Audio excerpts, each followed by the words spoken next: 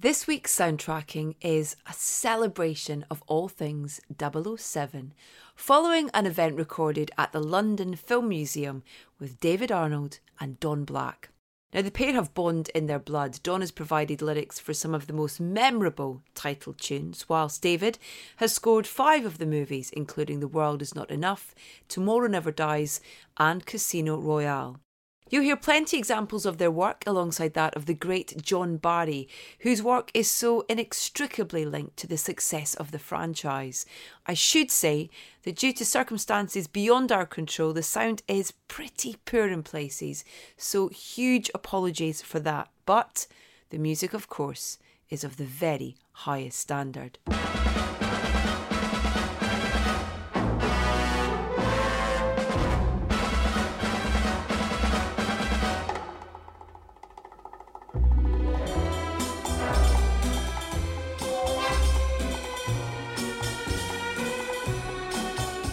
Thank you so much for being here tonight. Bond's just always been there. You hear a bar from one of those iconic pieces of music and you're instantly transported back to a car chase, a love scene, a silly line, a wonderful moment throughout its history. And it's my absolute pleasure to welcome tonight 2 people who have been such a huge part of Bond over the years, and in particular the music. And when you think of Bond, I think one of the things that you first think about is the music, because it is such an important part of the success and the brilliant creativity behind the films, both in terms of its score and those original songs that we've seen some of the biggest and most successful artists in the world perform, win Oscars, all sorts. So please put your hands together and welcome tonight's guests, Mr. David Arnold and Mr. Don Black.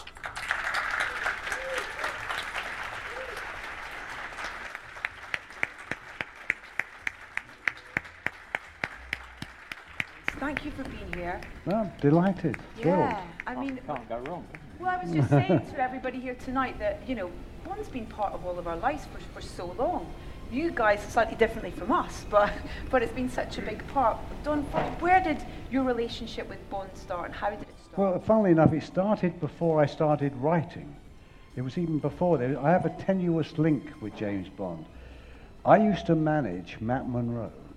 Yes, I did. And it was in those Tin Pan Alley days of Denmark Street, and I was very friendly with John Barry and Matt. We were like the 3 musketeers. And Matt started getting successful, which took a long time. He was a bus driver, as you may know.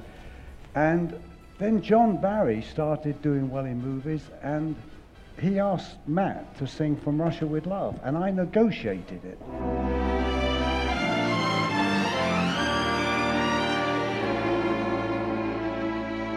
From Russia with love, I fly to you, much wiser since my goodbye to you. I've traveled the world to learn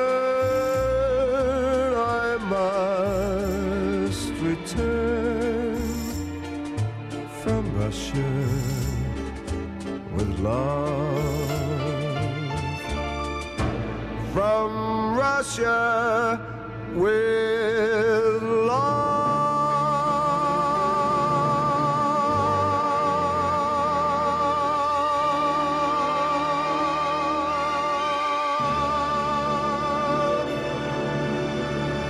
That's how I started, but I really started, of course, with John, when he asked me in that lovely Yorkshire voice of his, do you fancy having a go at Thunderball?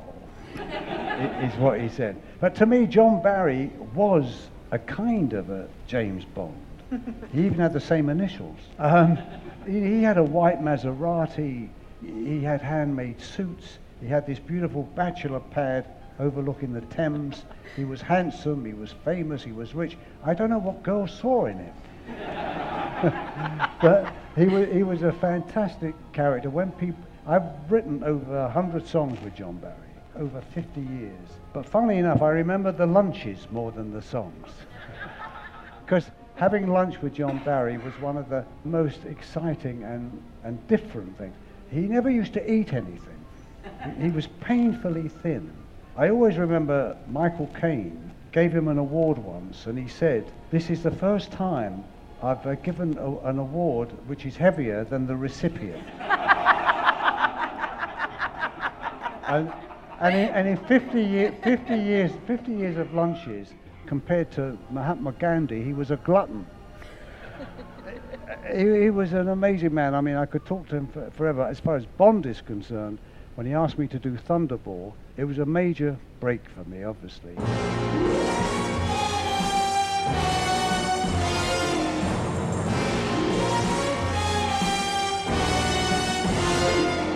He always runs while others walk. He acts while other men just talk. He looks at this world and wants it all. So he strikes like thunderbolt. Since then, all those years ago, I've been known as a Bond lyricist. I had no idea how much it meant. The Bond family is such an incredible franchise, but John was lovely, and writing songs with him was a joy, not only Bond, but every kind of songs. He didn't like collaboration. He was once asked to write a song with Kathy Dennis, who's a very popular songwriter, and he phoned me up one day and said, "You never believe it, Don. She only wants to sit at the piano and write with me."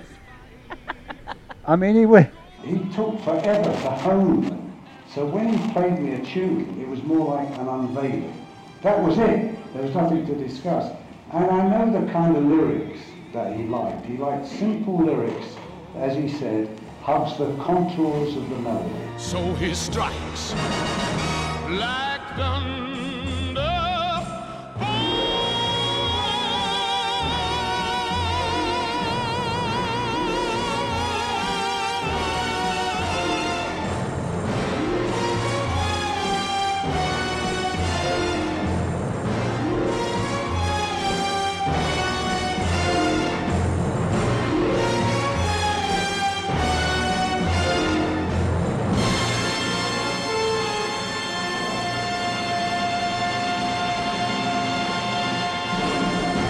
Don's always said its title sequence should invite you into the film. It should sort of somehow lay out the world of the James Bond film you're about to see. I've always felt that the music was a co-star. Yeah. Yes, I think that's a responsibility that everyone has when they do these things. Because John, for me, was certainly 50, if not more, % of the character. I mean, Sean obviously was just an extraordinary debut as the character, but in terms of defining who he was, the combination of him, first time you see him at the card table and the theme comes into the first, I mean, that's it. I mean, it's done and dusted.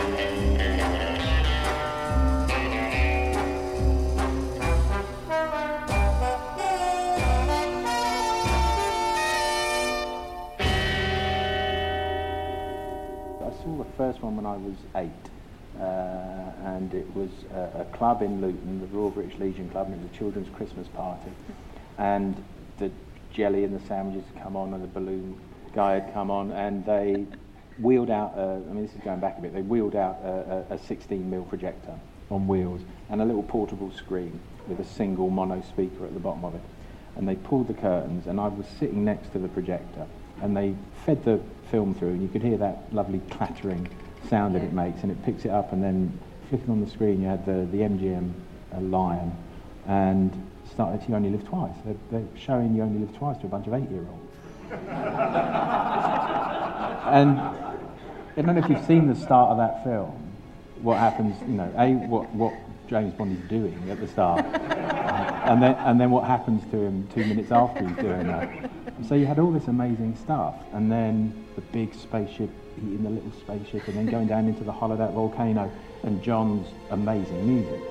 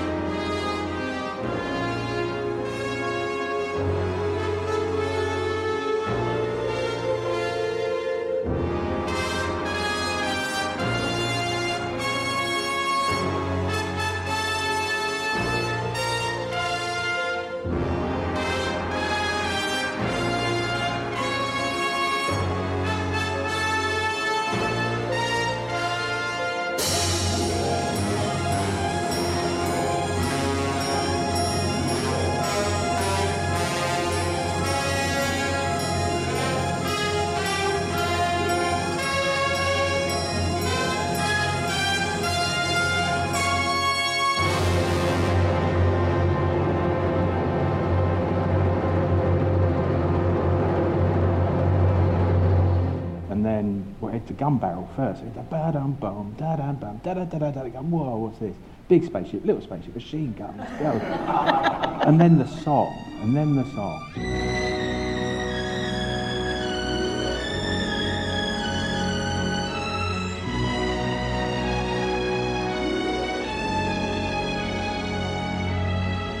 That amazing sound that he made. And that was it. I was like completely hooked.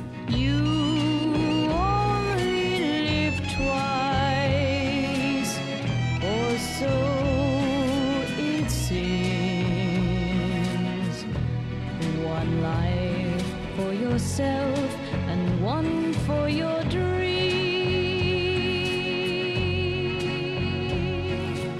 You drift through the years and life seems tame till one dream appears and love is its name.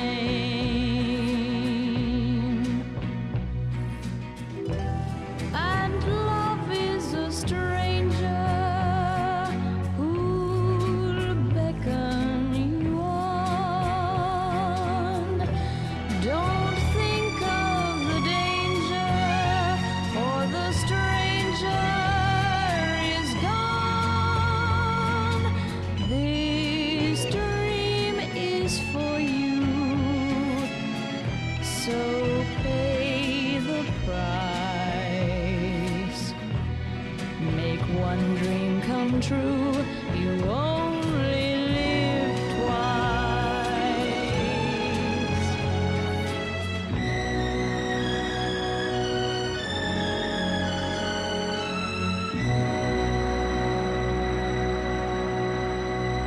And then John's subsequent work on the series was the DNA of who that character was. So when they actually changed actors and performers, you never really felt like it was a different person, because underneath all that is John's absolutely reliable James Bond music, and that completely locked you. It anchored you to the character, no matter what they did.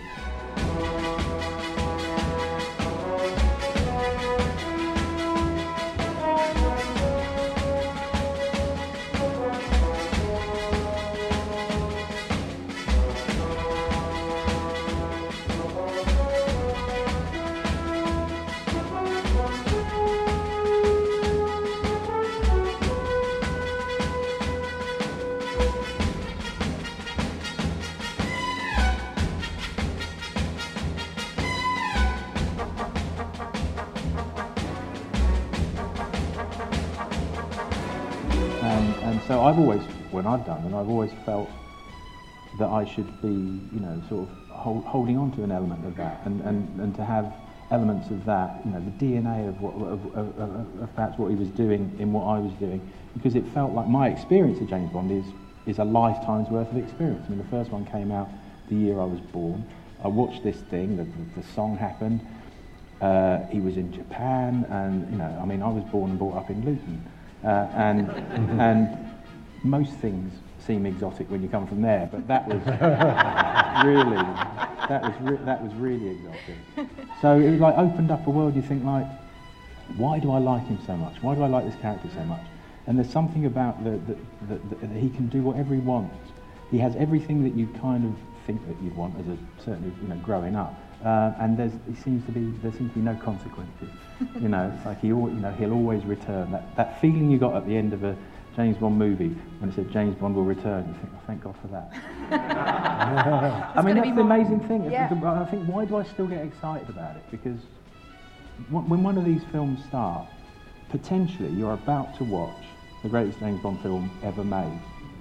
And for some people, every time you watch a new one, for some people that will be the one. Mm-hmm. Whether it's Diamonds Are Forever or Goldfinger or Casino Royale or Spectre, you know, for some people that's the benchmark. And it's such an amazing thing to be thinking, like 56 years after that first one, it's still front page news. I don't know why I'm saying this, but why shouldn't I? John Barry was a huge fan of David Arnold. They're big shoes to fill. I always remember, I thought, well, who is David Arnold? I mean, you know, I know he made some records and stuff, but Elmer Bernstein, the great Hollywood composer who did everything, he heard one of David's scores, I don't know which one, I think it was probably Independence Day, but he said to me, that boy is the real thing. David Arnold's the real thing.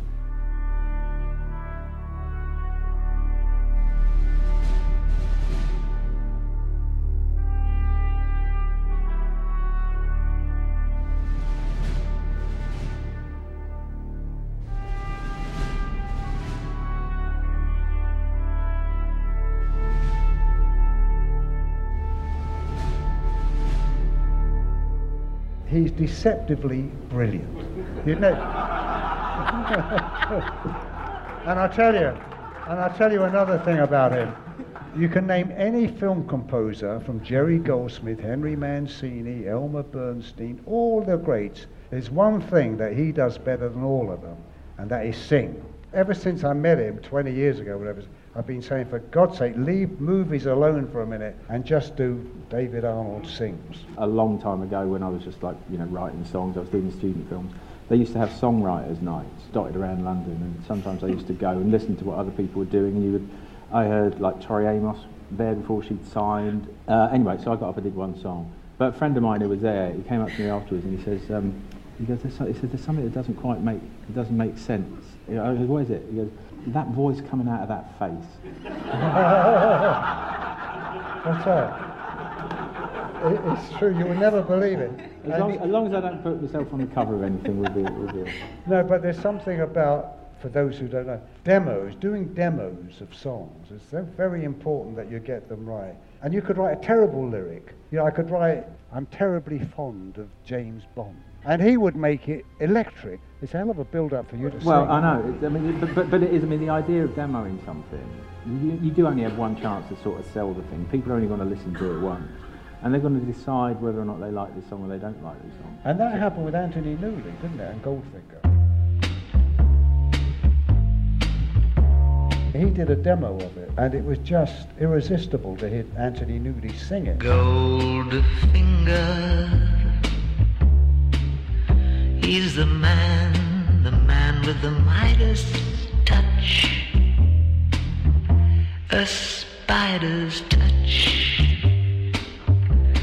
such a cold finger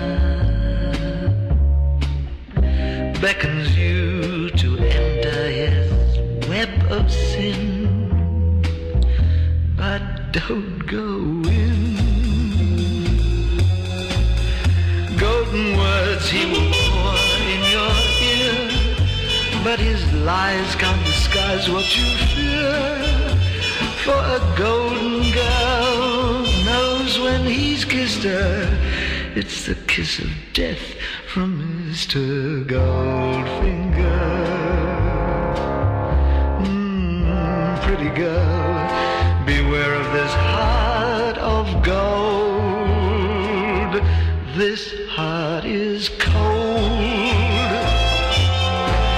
He loves only gold, only gold. He loves gold. He loves only gold. He loves gold. He loves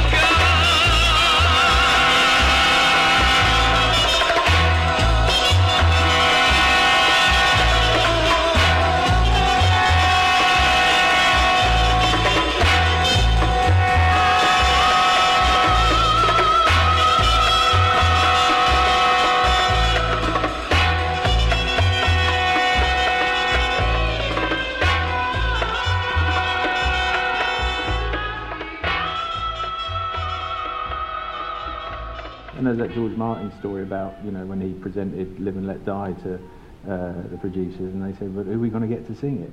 He goes, "You've got Paul McCartney." You know, he said, "No, but who, you know, who's going to be the girl? Who's going to be the girl to sing it?" He goes, "But you've got Paul McCartney."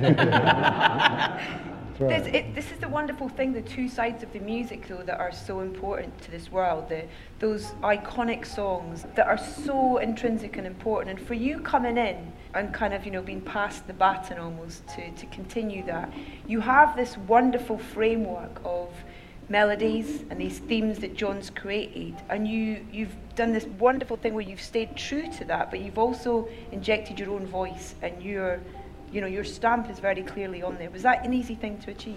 I thought it would be until I tried to do it. It's one of those things that when you grow up with James Bond, I mean, as a composer, you think anyone would gnaw at the hem of God's frock to get close to one.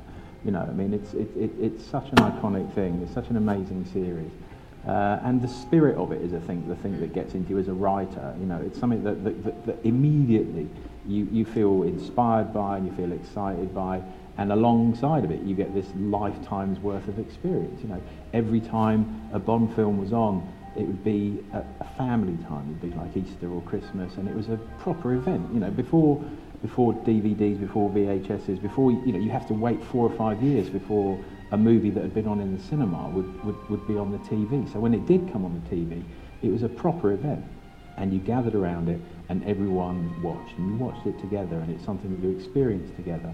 And that's the thing that sort of stayed with me the whole time, was that this sense of you know, there's a very sort of familial thing. And when you look at the way that Barbara Broccoli and Michael Wilson run the thing, you know, it feels very much like that. You feel kind of cared for and looked after long after you've finished as well, you know. Yeah. And it's like through the year. It's not like thanks very much and shut the door. It's like constant. You feel, you know, it's a very unique grouping of people to work with. And I'm trying to think what the question was. Don't worry, that was a really... The other thing I was going to say, but I don't have to, if you want to move on to something else. No, go, please. No, I just want to say No. that luck plays a part in all of these things. And luck has played a big part in a couple of big songs of mine. Diamonds Are Forever was one, where Harry Saltzman, who was co-producer, didn't like it. And I remember playing for it. John Barry played it for him in his fabulous bachelor apartment that I talked about earlier. And at the end of it, Harry said, "I don't like it, it's filthy. You can't say touch it, stroke it and undress it."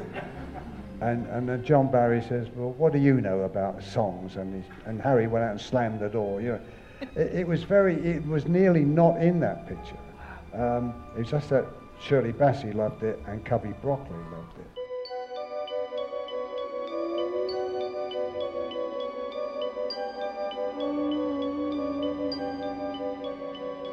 Diamonds are forever.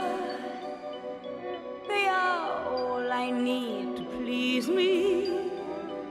They can stimulate and tease me. They won't leave in the night. I've no fear that they might desert me. Diamonds are forever.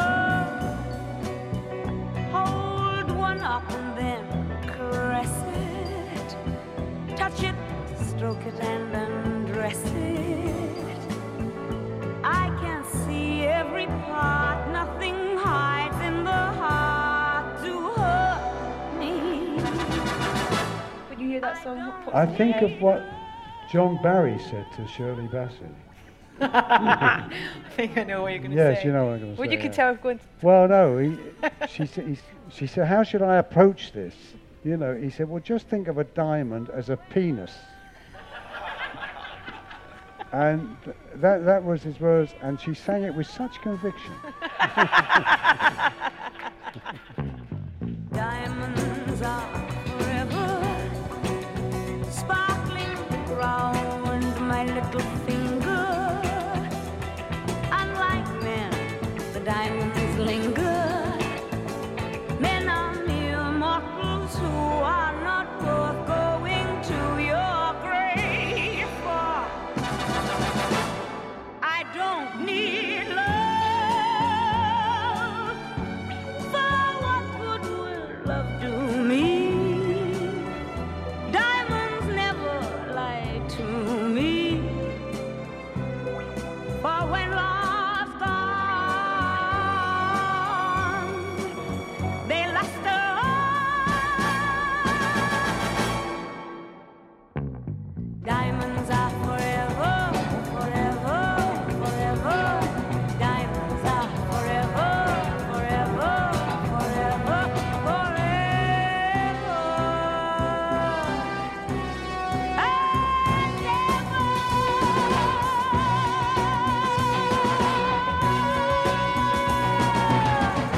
Do you always know who you're writing for in terms of the artist?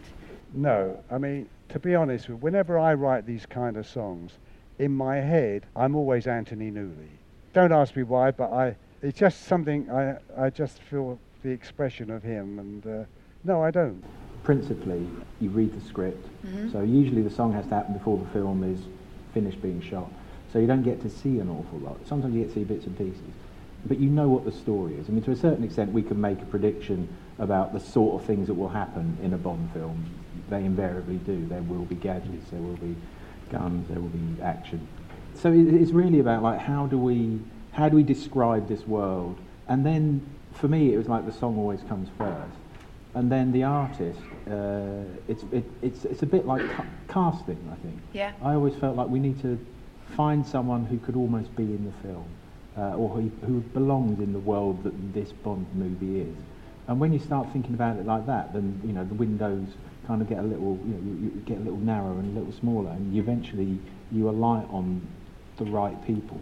I mean, it's quite stressful because there's availability issues, you know, so many things depend on everything else, and you know, like sort of a lot of artists are like hugely busy and they're all over the world and doing all sorts of things. So trying to tie it all and together. Popular, as you want, popular people. Yeah, someone. I said jokingly once that Shirley Bassey should sing them all, only because she bites lumps out of songs. There's something the way she attacks a song that is so endearing and irresistible. Where are you? Why do you hide? Where is that moonlight trail that leads to your side? Just like the moonraker goes in search of his dream of gold, I search for love, for someone to have and hold. I've seen your smile in 1,000 dreams, felt your touch, and it always seems you love me.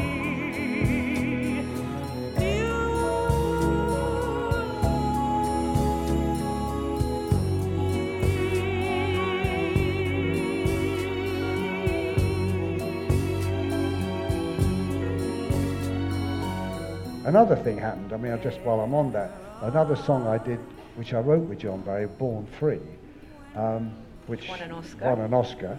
But the only reason I mention it is because it ties in with that. Carl Foreman, the producer, didn't like it. He didn't like the song Born Free. He thought the tune was too syrupy. And he thought the lyric was too much of a social comment. He wanted it more about jungles and cages, about a lion, you know. He tried to take it out of the picture.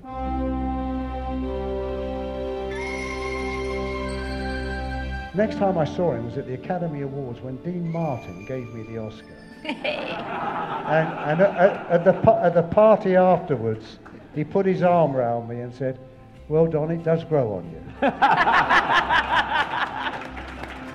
Born free as the wind blows, as free as the grass grows, born free to follow your heart. Live free and beauty surrounds you.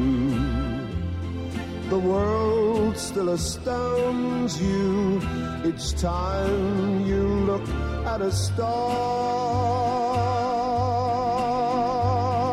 Stay free where no walls divide you. You're free as a roaring tide, so there's no need to hide. Born free, and life is worth living, but only worth living 'cause you're born free.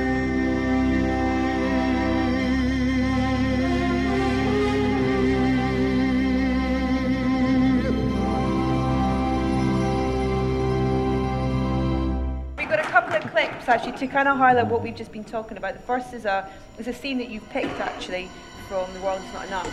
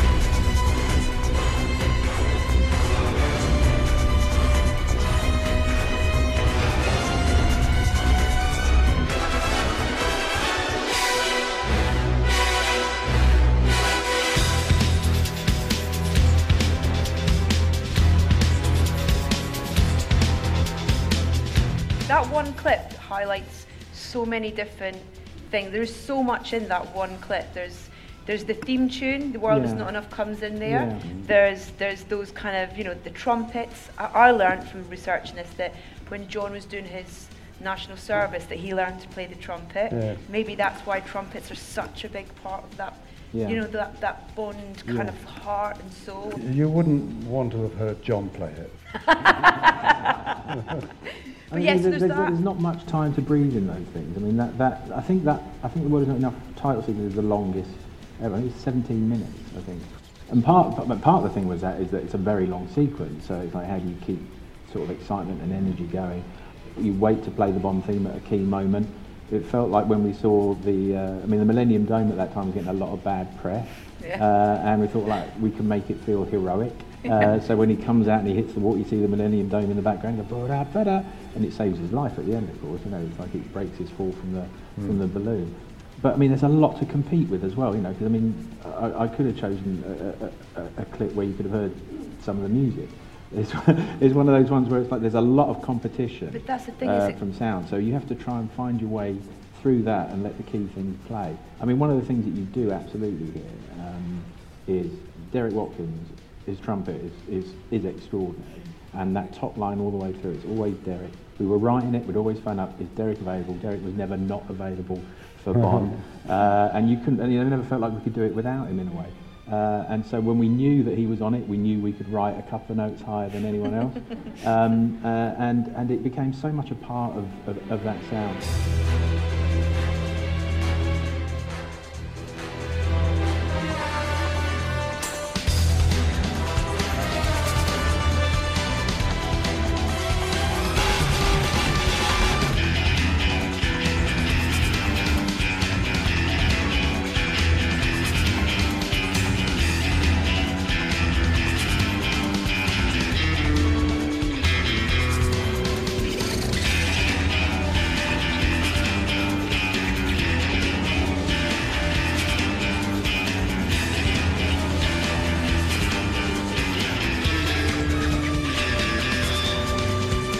The first time I ever did a Bond in 1997 with Tomorrow Never Dies, there was a song that I wrote with Don and with Dave McCallum called Surrender that K.D. Lang sang, and there's a big dirty kind of trumpet line at the start of that, and it's a sort of filthy thing. It's brilliant.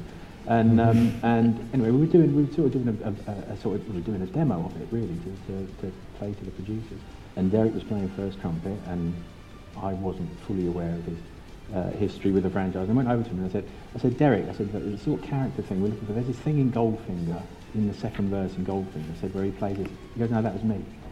I said, could you do it like that? And then he'd done them all. You know, Derek had played on every single Bond movie. I think he was 16, I think was it the first one, Doctor No. I mean, it's quite extraordinary. Everything probably that you've heard of any note which goes, wow, wow. That's it. It was Derek. So I mean, it was an amazing thing.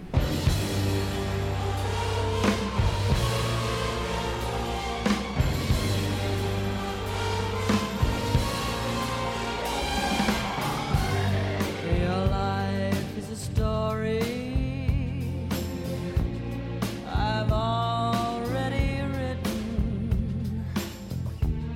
The news is that I am in control.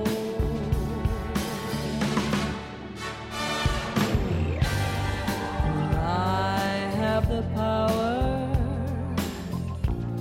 to make you surrender not only your body but your soul. Tomorrow never dies. Surrender. Tomorrow will arrive on time. I'll tease and tantalize.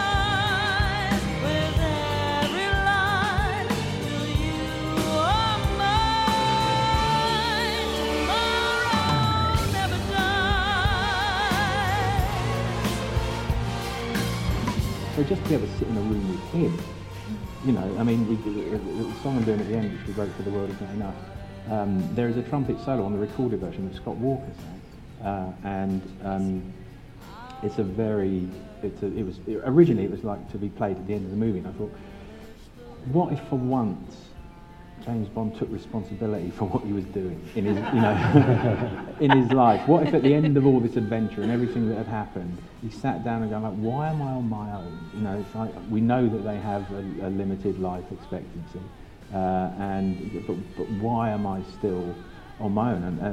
And you know, Don has a brilliant way with making something very simple. When you read it on the page, thinking like, oh, that's quite nice, but then when you sing it, it comes to life. You know, it's like the words, the sounds, the shape of the words. It's not like you sit down and write a lyric and think these words are nice. Mm-hmm. It's like, is this the right vowel shape? Can this word extend over the melody so it feels like naturally like a thing that's going to happen?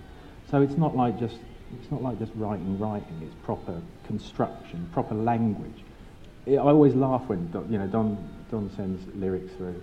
And I always laugh because they're always unerringly brilliant, and I feel a bit embarrassed to write to them because you think like someone better than me should be working on these. I mean they are quite beautiful, and then when you sing them, you think, oh, as well as being brilliant, it's like they're great to sing.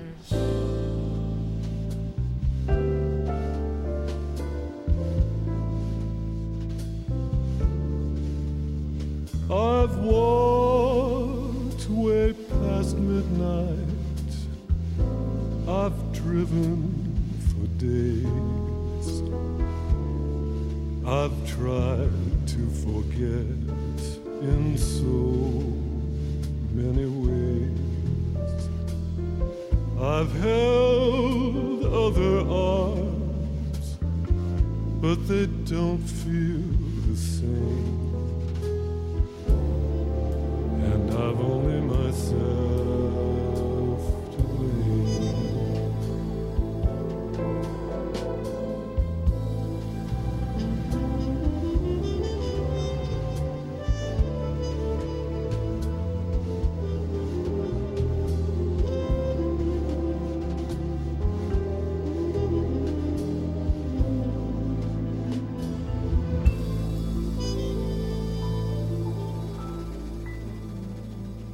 This is from Casino Royale. What do you want to say about this clip? I suppose in a way, in my tipping my hat to John, there was always something that I felt in common, not in any way comparing, but there was a sense of yearning that John had in his music. It felt like it was reaching slightly beyond the range of your fingertips. It was like you were as far as you could go, and somehow you felt you might not ever reach it, but you weren't going to stop trying. It always felt like there was a really bleak optimism, if those two things can go together. And it was a very beautiful thing. And I think when you're thinking about the love stories in James Bond films, you know, you'd be wise to be bleak, because it's not very often that it works. And when it has worked, it's ended in disaster, and the ones that haven't ended in disaster, you never hear from them again in the next one. So, you know, there is this sort of sense of optimism, maybe this is the one. And in Casino Royale, you know, she was the one. So I wanted to have that sense of glorious, sort of romantic, yearning thing that John had started so brilliantly. And also, you know, the glorious establishing shots. You know, one thing I always loved about a Bond movie is that when you get to a new place, you had, you know, a helicopter shot or like a big wide, and you would see the place where you were, and you would somehow swoop in, and then all of a sudden you'd be with him in the place. So it's like you travelled with him, and it's always such a great place for music, because there's not much sound, you know, 20,000 feet up in the air. And, you know, by the time you get down to where all the action is, you've already said, well, you know, what you've got to say about it, and then you are, like the lyric hugs the contour of the melody, you are hugging the storytelling aspect of the picture, and you're back in sort of film world. But for those seconds, you know, it's like you can elevate.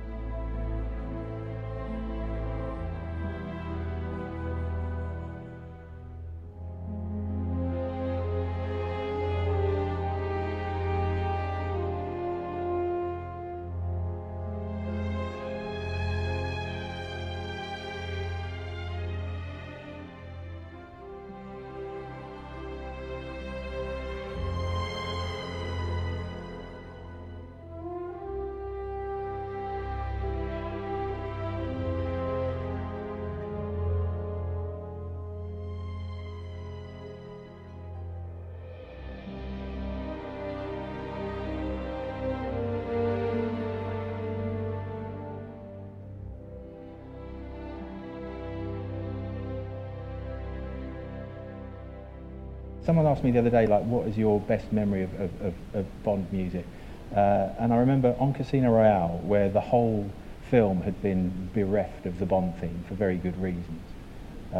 He hadn't become a Bond, he hadn't earned it. If we'd have played it any earlier in that film, then the drama of is he going to be the person that we think he's going to be would dissipate.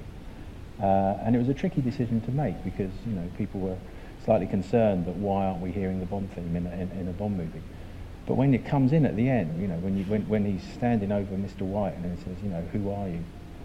The name's Bond, James Bond. Just go, bang up when he cut to black. I mean, it's an amazing thing. I saved that recording. It was the last thing that we did in the whole session. So we've done 7 or 8 days of recording, long days, a lot of music in Casino Royale, very trying, telling, difficult stuff, some of it, long sequences, and varying degrees of sort of action and sentiment and romanticism. Everything was sounding phenomenal, as it always is. And so we knew that the last thing on the last day we were going to do the Bond theme, and the place was rammed, you know, the control room was rammed full of people.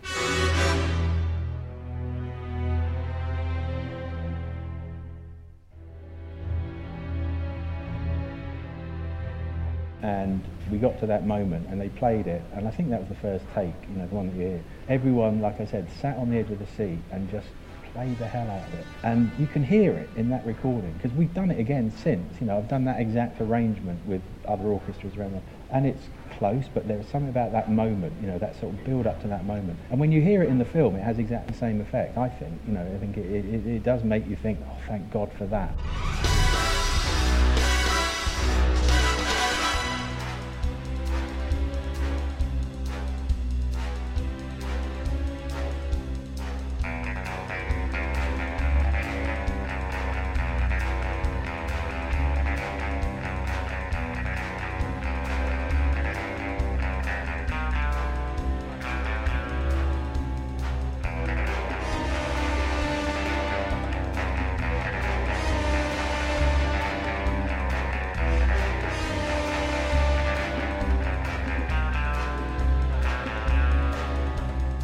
From the score to Casino Royale, that's The Name's Bond, James Bond by David Arnold, which seems a fitting place to end this latest episode of Soundtracking with David and lyricist Don Black. My huge thanks to both of them for joining me at the London Film Museum, and apologies once again for the variable sound quality. Now, you can find a Spotify playlist for this show via edithbowman.com, which is also the place to subscribe and catch up with all of our previous episodes. Follow us on Facebook, Instagram and Twitter. We are at Soundtracking UK. And please do keep spreading the word on your socials. Next up is Armando Iannucci, talking about the death of Stalin, his love of classical music and plenty more besides. I very much look forward to the pleasure of your company then.